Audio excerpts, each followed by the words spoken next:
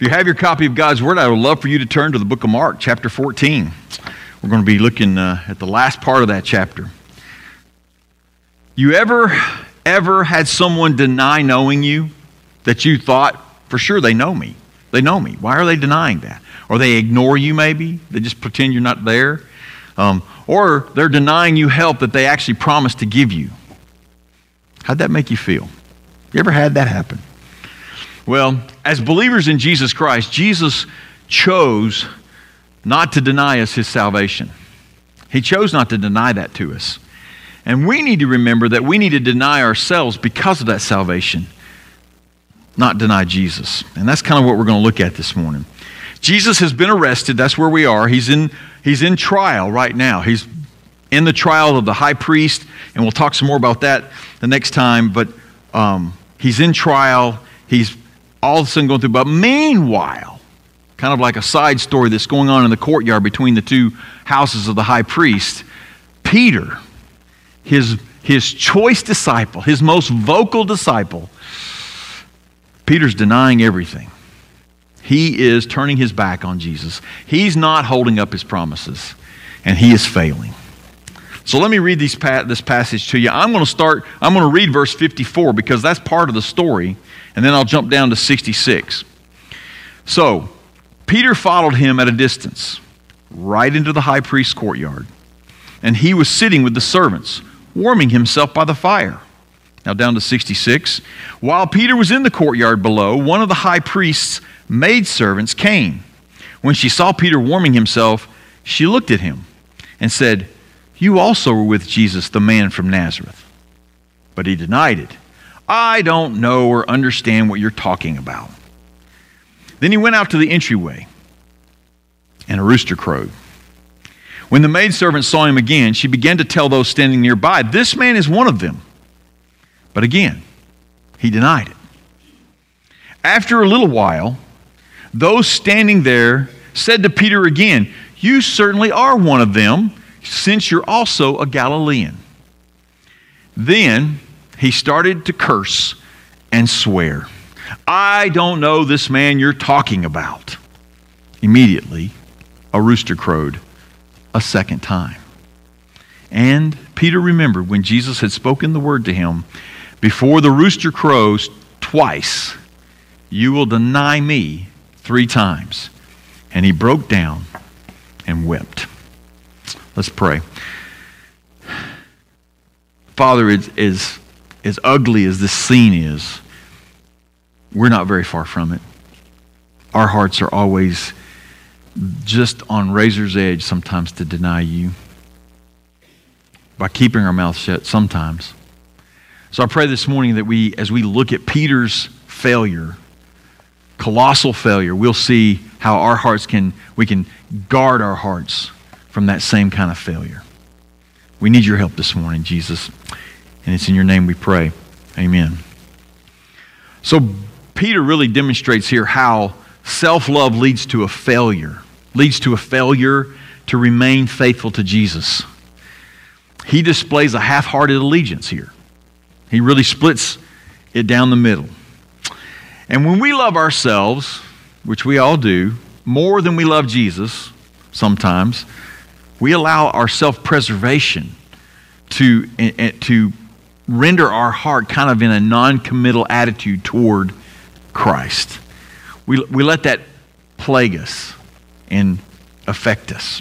So, this morning, what can we learn from Peter's self-love that will help us deny ourselves, that'll help us follow Christ wholeheartedly?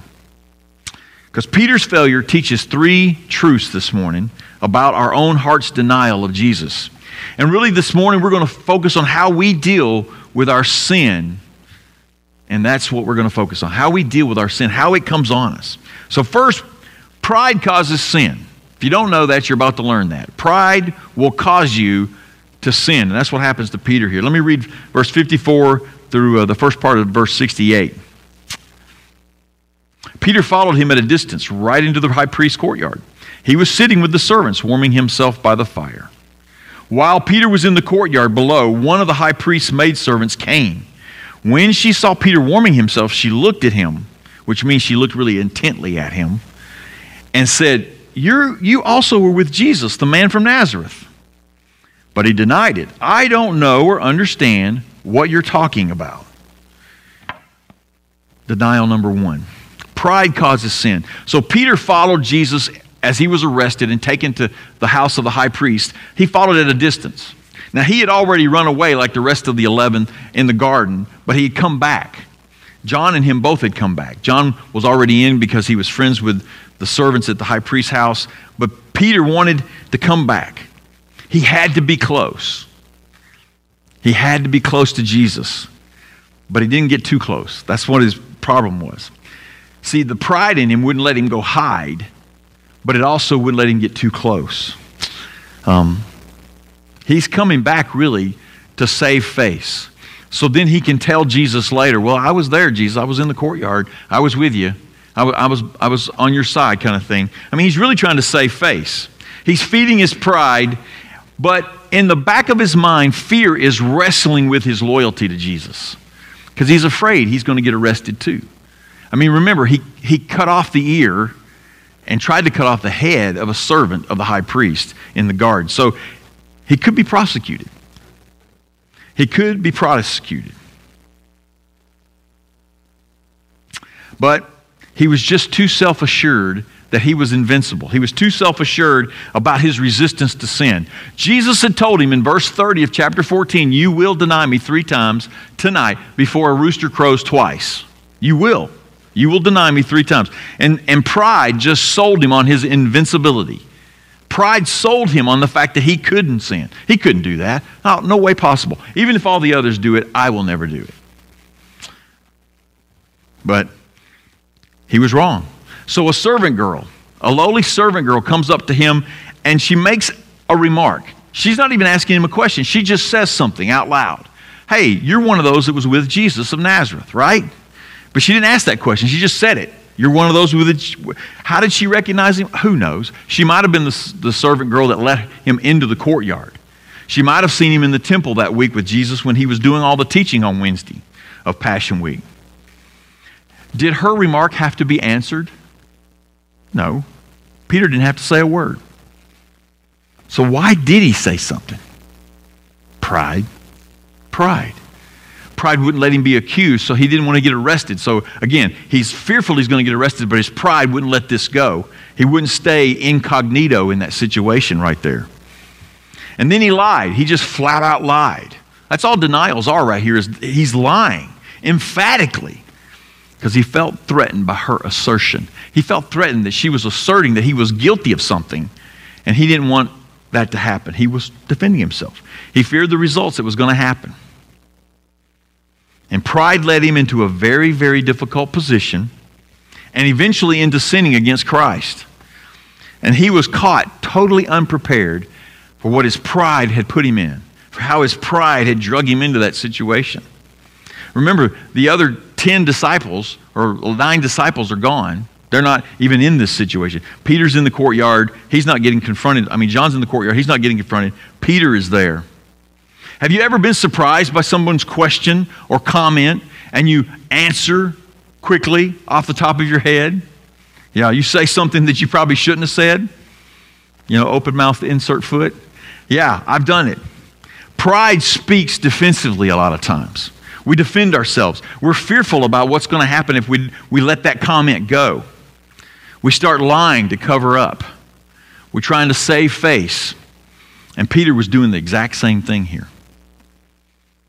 But Peter experienced the full humiliation of his pride. Because God has told us in Proverbs, in 2 different places in Proverbs, Proverbs 16:18, he says, pride goes before destruction and a haughty spirit before a fall. And then Proverbs 29:23, one's pride will bring him low. One's pride will bring him low. But a lowly spirit, those who are lowly in spirit will obtain honor. Peter will learn humility by this event. And we will see a great apostle come out of this. But right now, we're in the middle of it. And our own pride sometimes needs this kind of humbling as well. So here are some lessons from this first truth, this first fact that pride leads you into sin. First of all, we don't need to answer things defensively. We need to be honest about them. We don't need to answer them as if we're trying to defend something. We just need to be honest about who we are and why we're there and what we're doing. Because your pride or reputation is at stake here, you need to let that go. There shouldn't be any pride. There shouldn't be any reputation that you are concerned about. We need to let our humility show by not defending ourselves against every insinuation and every accusation. It usually gets us in trouble. It usually drives us down the wrong road. So that's one lesson from this one. Another lesson is to allow a compromise of truth to happen to protect ourselves. See what Peter did here? He just said, I don't even know who you're talking about. Well, why are you in the courtyard during this trial in the middle of the doggone night if you don't know who that is being tried? He's lying. But he compromised the truth to protect himself. A little exaggeration, a little white lie. There's no such thing, by the way. A little white lie. They're all lies. They're all black. To enhance our position, or worse of all, we like to win the argument. I mean, we always like to win the argument. So we'll stretch the truth, we'll twist the truth, we'll even just flat out lie. We don't need to do that.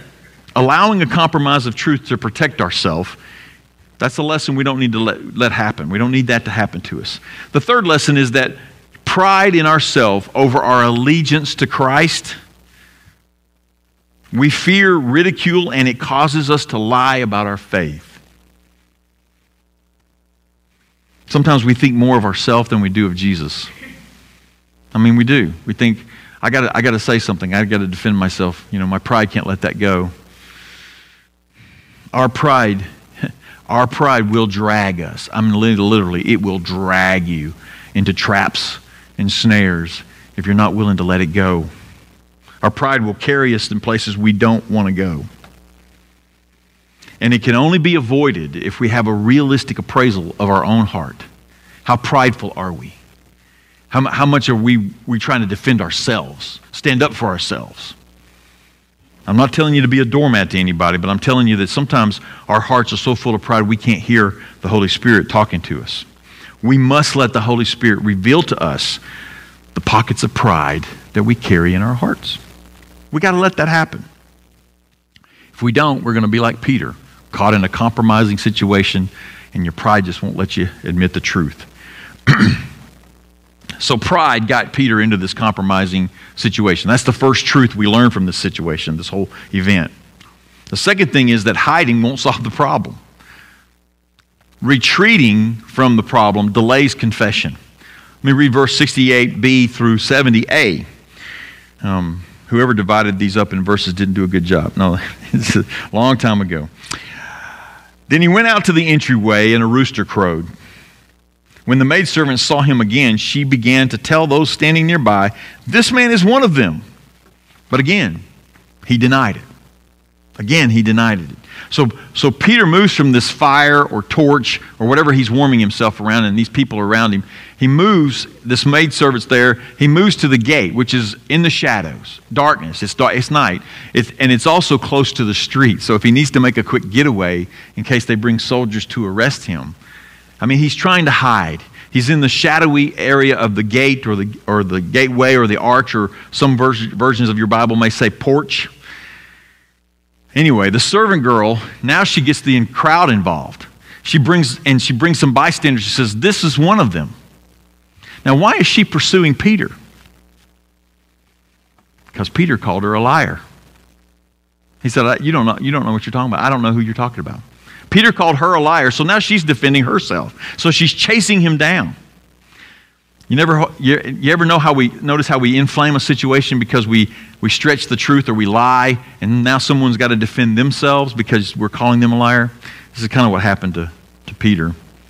Some other accounts of this in the other Gospels, it's in all four Gospels, they talk about the bystanders getting involved more at this point. That some of the bystanders started telling Peter, "Oh yeah, you were in the garden, I saw you," whatever. But Peter denies knowing Jesus Christ. Denial number 2. So Peter retreated to the gate to avoid more questions. He retreated to the gate to get away from the guilt that he was already feeling for that first denial, but he still gets confronted with it.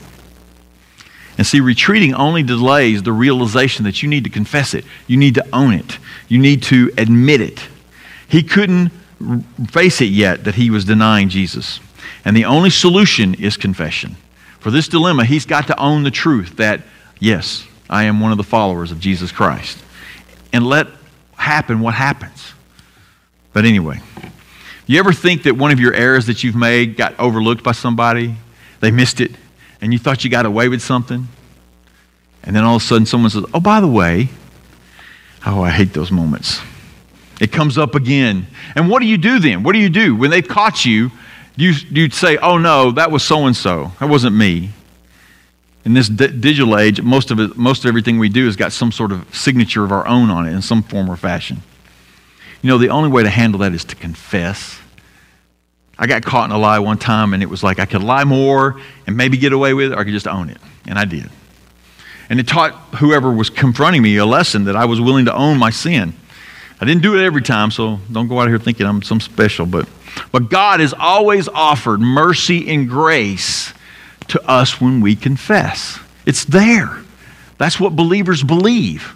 That's the whole reason we're here today, is because we believe Jesus Christ provides us forgiveness. His mercy is more. We just sang that, or at least part of that. David knew this. And he says, I acknowledge my sin to you, and I did not cover my iniquity. I said, I will confess my transgressions to the Lord. And you forgave me. You forgave the iniquity of my sin. Psalms 32:5. You know, we know this, and we try to live that out. That's why we have a confessional prayer every week during our Sunday service. We ask you to take a little time there as we confess our sins. Because 1 John 1:9, if you confess your sins, He is faithful and just and will forgive your sins and cleanse you from all unrighteousness. Confession, not retreat, which is what Peter did. So we need to think about it. When we're sinning, sometimes we seek isolation. We seek to get away from the spotlight. We seek to get away from someone maybe that could hold us accountable. We do. We try to find a hiding place instead of going to the real hiding place, which is God. We really are hoping to avoid accountability. We're hoping we'll avoid someone who will say, yeah, I saw you. Retreating from the accusations to escape the conviction of our souls by the Holy Spirit is a bad idea. And that's what Peter was trying to do, and we do it all the time. It's a bad idea to try to hide from the Holy Spirit. First of all, you can't. God sees you. God sees you.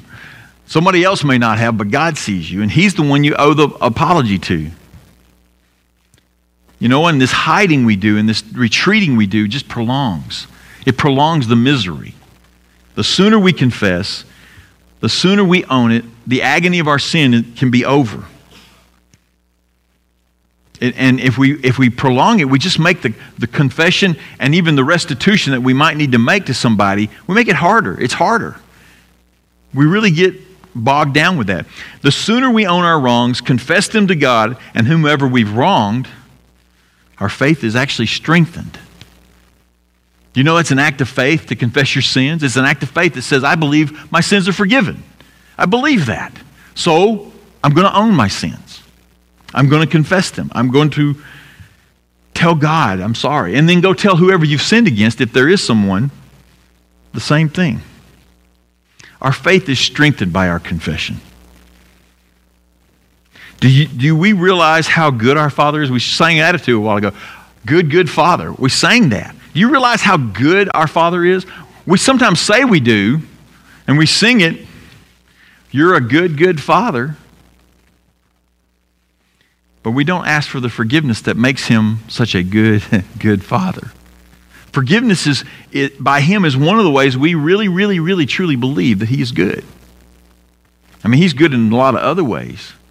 But until we confess our sins and be free of our sins, we're not counting on His goodness. And Peter didn't do that yet in the middle of his second denial. Confess and be free of your sins. Don't hang on to them. Don't use them to punish yourself, because you're not allowed to. God's going to take care of that. If He's going to punish you, it's going to happen whether you confess them or not. So Peter's pride, it led him into that confrontation, led him into that situation, and now he's trying to retreat back out of it.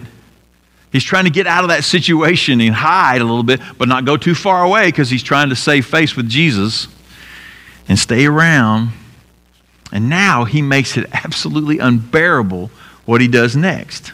He makes his guilt and his hurt so much worse. False oaths avoid repentance. Verse 70b through 72. That's what Peter's doing here. He's just trying to avoid repentance. After a little while, those standing there said to Peter again, "You certainly are one of them, since you're a Galilean." Then he started to curse and swear, "I don't know this man you're talking about." Immediately a rooster crowed a second time, and Peter remembered when Jesus had spoken the word to him, "Before the rooster crows twice, you will deny me 3 times." And he broke down and wept. He broke down and wept. He should. He just denied his Lord and his Master. So in Luke's account of this, he says about an hour goes by before this actual third denial happens. About an hour goes by, and there's some time lapse here, and someone else brings up Peter's association with Jesus. John records, this is the interesting thing, John records that a relative of the guy he cut the ear off of in the garden brings it up.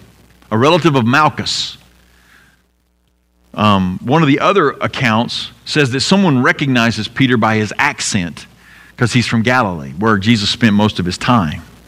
So I think a lot of people were involved in this third denial. I think there was a lot of people going, "Yeah, you sound like a Galilean. Yeah, you were from there. Oh yeah, and you cut my relative's ear off," or tried to anyway.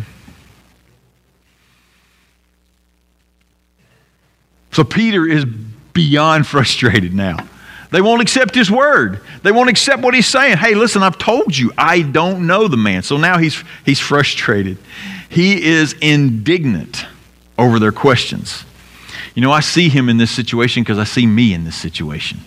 When you tell someone something and they don't believe it, especially when you're lying and they don't believe it, it's terrible. So now he uses oaths, or he uses swearing, and I'm not talking necessarily cussing or profanity. What he's doing is he's saying things like, "I swear on a stack of Bibles, I don't know Jesus Christ. I swear on my mother's grave, I don't know Jesus Christ." He's calling down curses on himself if he's lying. That's what he's doing here. He's calling down curses on himself and using some form that they used back then to basically curse himself. But in the course of doing this, he is disowning or completely disavowing Jesus Christ. I want you to hear me on that. By what he's trying to say, that his lie is truth, he's disavowing Jesus, who is truth and way in life. He's disowning him. And you remember, he swore never to leave Jesus. He swore never to leave Jesus. He promised he would not fall away. Now this is Peter, and all the disciples will eventually be like, "You're the strong disciple. Why are you denying Jesus? You're the one that swore you would go to death with him. Why are you denying? You have the keys of the kingdom. You got to see the transfiguration. You are Peter the rock." I mean, all these things are Peter's identity. He's the one that admitted in Caesarea Philippi, "You are the Christ, the Son of the living God." He's the one that said, "You have the words of eternal life. Why would we go anywhere else?" And right now, he's denying his Savior, his Lord. He's denying him. He's denying him completely. He's using words, empty swears to disavow. He is verbally separating himself from Jesus Christ. Out of the same mouth he promised Jesus he wouldn't fall, he's now swearing he doesn't know Jesus. That's how quick it can turn. That's what your pride can get you into, and if you don't confess the sins, it gets you in a lot of trouble. He's even violating Jesus' commands in Matthew 5 that says, "Let your yes be yes and your no be no." He brings curses on himself, trying to make his truth or his lie a reality, really. And he knows he is wrong. That's the thing. The whole time Peter's doing this, he knows he's wrong. But he's not going to let them catch him. He's not going to let them arrest him. And he plunges deeper and deeper and deeper into the lie. And he's denying Jesus instead of denying himself. He's trying to avoid repentance with hard and angry words. He's trying to escape the conviction of the Holy Spirit. You ever tried to run away from God? Not too easy to do, is it? If God's really pursuing you, if you're a saved human being, if your soul has been redeemed by the blood of the Lamb, He will pursue you. He will chase you down. Peter's trying to avoid that, but he doesn't. He doesn't. In a moment of silence, in the arguing that he's doing, in the moment of silence, you hear a rooster crow, and then another rooster crow. You hear two rooster crows in that little moment of silence. And this triggers his memory, and he remembers. He hears the words of Jesus, his rabbi, his master, his Lord, echoing in his ears. You will deny me 3 times. Peter's kept count. He knows this is the 3rd time. He doesn't have to be, wait a minute, I think it's only once. He doesn't quibble with it. He knows it's 3 times, and it echoes over and over in his mind. I have denied my Savior, my Lord, my King, my Messiah 3 times. Once again, Jesus' words come true. Once again, he sees Jesus' words bear out to be truth. He sees the truth. The whole reason he started following Jesus was for truth. And he sees it right there. Now, let's talk about why 3 times. Well, first time, we make a mistake. We all make mistakes. First time's a mistake. Second time, an unfortunate coincidence, I would call it. Second time would be, he got caught or he just didn't correct himself. But a third time proved that Peter's life was not backing up his words. His life was not showing what he said he believed. His life was not showing what he had confirmed and swore in front of everybody, the disciples and Jesus. And since Luke records that Satan had asked to sift Peter, to try Peter, to test Peter, he's now getting tested. He's getting the 3 presses that we talk about with olives back then. You press them 3 times to get 3 different kinds of oil out of them. Jesus prayed 3 different times in the Garden of Gethsemane to get pressed, ready for the cross.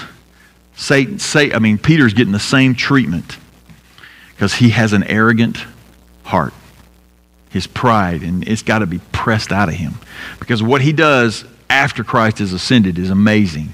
And only a humble person could have been used by God in that way. But even at this moment, here's another thing. Luke records that the minute he denies him the 3rd time and the rooster crows, Jesus looks at him across the courtyard or from the house or something. Wherever Jesus is, he can see Peter. Imagine what that look would have been like. Would have been like that? No, I don't think so. I think it would have been sad. I think it would have been a sad face. Would Jesus have said, I told you so? No. No. I think Jesus would ask Peter why he hadn't heeded the warning. Why didn't you heed the warning? He would ask him, why didn't you pray for strength? I took you to the Garden of Gethsemane and told you to pray for an hour. You never prayed, you slept. Why didn't you pray? And he would point to Peter's pride one more time. Remember, Peter's also the one that Jesus said, get behind me, Satan. He knew Peter had pride. It was pretty obvious. But if he said any of that, he would finish it all with, you're forgiven. Grace and compassion. I think the look on his face was probably sad that Peter had not listened and heeded the warning. But he knew that he would be forgiven. He would offer him grace for this crime. And then Peter's tears came fast and furious. He was buckled under the conviction. That's what that word actually means. He broke down. He was buckled by it physically. Probably couldn't stand. Probably had to take a knee. Because repentance now began to flow. He was sorry. Now tears, they don't give forgiveness. They don't bring forgiveness. They don't even show contrition or repentance. Actions, that's what shows repentance and contrition. So after this event happened, Peter's not anywhere around the cross at that time. He's probably suffering somewhere, having a self-pity party. But after the crucifixion, he's looking for Jesus. And when it's announced that the tomb's empty, Peter's one of the first ones there. Every chance he can get, he wants to be near Jesus afterwards. He stays ready to meet Jesus whenever Jesus shows up in the upper room in Galilee. He tries not to let Jesus out of his sight. And eventually, Jesus restores Peter. You can go to John chapter 21, you can see it. Jesus gives Peter 3 times to confirm and affirm his love for Jesus. Peter, do you love me? Peter, do you love me? Peter, do you really love me? And every time Peter said yes, but I think Peter got the lesson. I know he did. And he was forgiven, and he was restored, and now Peter had a mission of his own. Because Jesus said, when you return from this denial, encourage your brothers, strengthen your brothers. Christ's kindness led Peter to repentance. That's what it says in Romans 2:4. His kindness is meant to lead us to repentance. So now you think about all the people that cried over their sin. Esau versus Peter. Why wasn't Esau forgiven? Because Esau didn't seek forgiveness. He sought a blessing for himself. He sought something for himself. He never owned his own sin in giving up his birthright. He just wanted Isaac to give him some sort of blessing, and he hated Jacob after that. So no, Esau wasn't forgiven because he didn't have true repentance. Well, what's the difference between Judas and Peter? Well, Judas only sought exoneration from men. He only sought to be made right with the guys he'd made the deal with to sell Jesus. And he tried to absolve himself by giving the money back. And they didn't take it. And so his unresolved guilt was handled by suicide. That's the difference between them. Peter, he knew who he had to go to. He was convicted and he repented. And Peter learned repentance from this, because here's a portion of his sermon at Pentecost where 3,000 people get saved. He says this, repent, repent and be baptized, every one of you in the name of Jesus Christ, for the forgiveness of your sins, and you will receive the gift of the Holy Spirit. Acts 2:38. He got it. He got it right there, boom, in an instant. The Holy Spirit comes down and Peter's like, I need to talk about repentance. I need to preach repentance. But you know, it's also how important it is. In Revelations chapter 2 and 3, Jesus is speaking to churches in specific towns, but I think he's speaking to his church throughout the ages. And Jesus is telling them, these 7 churches, he tells them to repent in those 2 chapters 11 times. 11 times. You think repentance is important to God? I do. I think it's very important to God. And in this dungeon of denial that Peter's got himself into, and he dug it deeper and deeper and deeper, instead of stopping and looking to confess and repent until he heard that rooster crow. And our hearts, when we do this kind of thing, our hearts grow more callous. We grow more callous to Christ's kindness when we delay our repentance, when we just won't go there. We won't admit it. Our hearts get callous. Sin subdues our hearts from admitting that we're wrong.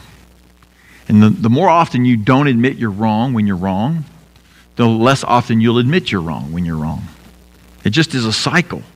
And it can spiral down and get you in a situation where you feel like you're not close to Jesus and you don't feel saved, and all those kind of things come along.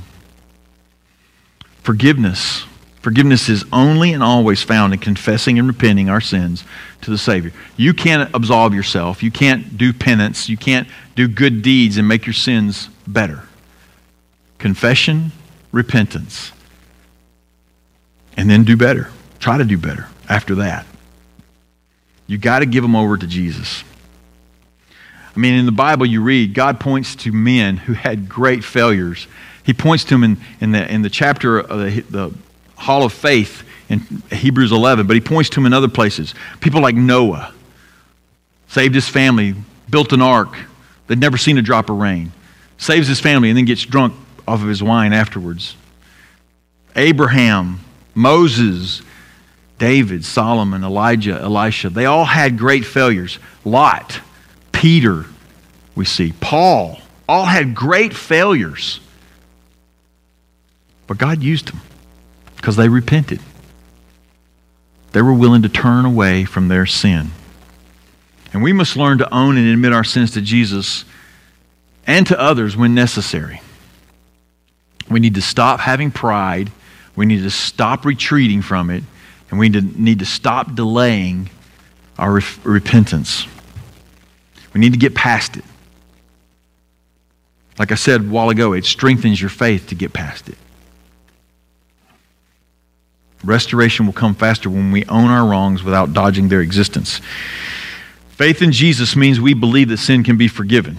Confession is healing and repentance is holy. We can be forgiven. That's what our faith says. That's why we came to Jesus. We needed to be forgiven. That's where it starts. You can't get saved until you figure out you're lost. So believing that your sins can be forgiven, and then confession just heals you. And repentance begins to make you holy. You begin to clean things out of your life. And why can we do this? Because we know whom we have believed, and we're persuaded that He is able to keep our soul to that day, to keep us sinless. So you need to make repentance and restitution part of your walk with Jesus every day. Ask your heart, ask Jesus, ask the Holy Spirit, did I do something? Is there something I need to own? Is there some sin I need to repent of? Is there someone I have hurt or possibly hurt? It's freeing to our soul if we're willing to ask that question and pursue it. So as I finish up here, we need to remember that Peter failed miserably here. This is one episode in his life where he failed bad. By pride, by retreating, by cursing, he only delayed the inevitable. And he denied Jesus instead of denying himself. Acts 3:19 is another place where Peter is preaching to a crowd. He says, repent then and turn to God that your sins may be wiped out. Like the song said, my sins, they are many, but His mercy is more. So let's own our sins. Let's confess them if we need to one another. Let's confess them to God. Let's encourage repentance in our hearts. Our salvation is not meant to be private, so our sins are not meant to be private. They need to be shared with God at a minimum. And Jesus saves us from sins, not so we can sin more. Our sins should never be a barrier or any kind of deterrence to approach God with. They don't need to get in our way. Our fellowship with Jesus doesn't need anything like that in our way. Because He already knows what you've done. You're not giving Him anything He doesn't already know. So this morning, as we start to get ready for our pastoral prayer time, I want you to confess and ask for strength to win the battles against sin in our hearts. Peter never asked God to get him through this or to help him not deny Jesus. Let's ask Jesus to help us deny our wants, to take up Jesus' selflessness and follow His word. And let's all commit today to die to ourselves and set our mind on things above. Things above. We need to pray about it. If you want to pray down here at the front, come on. We're going to have a time of quiet, silent prayer, and then I'll close this after a minute or so. So let's pray right now.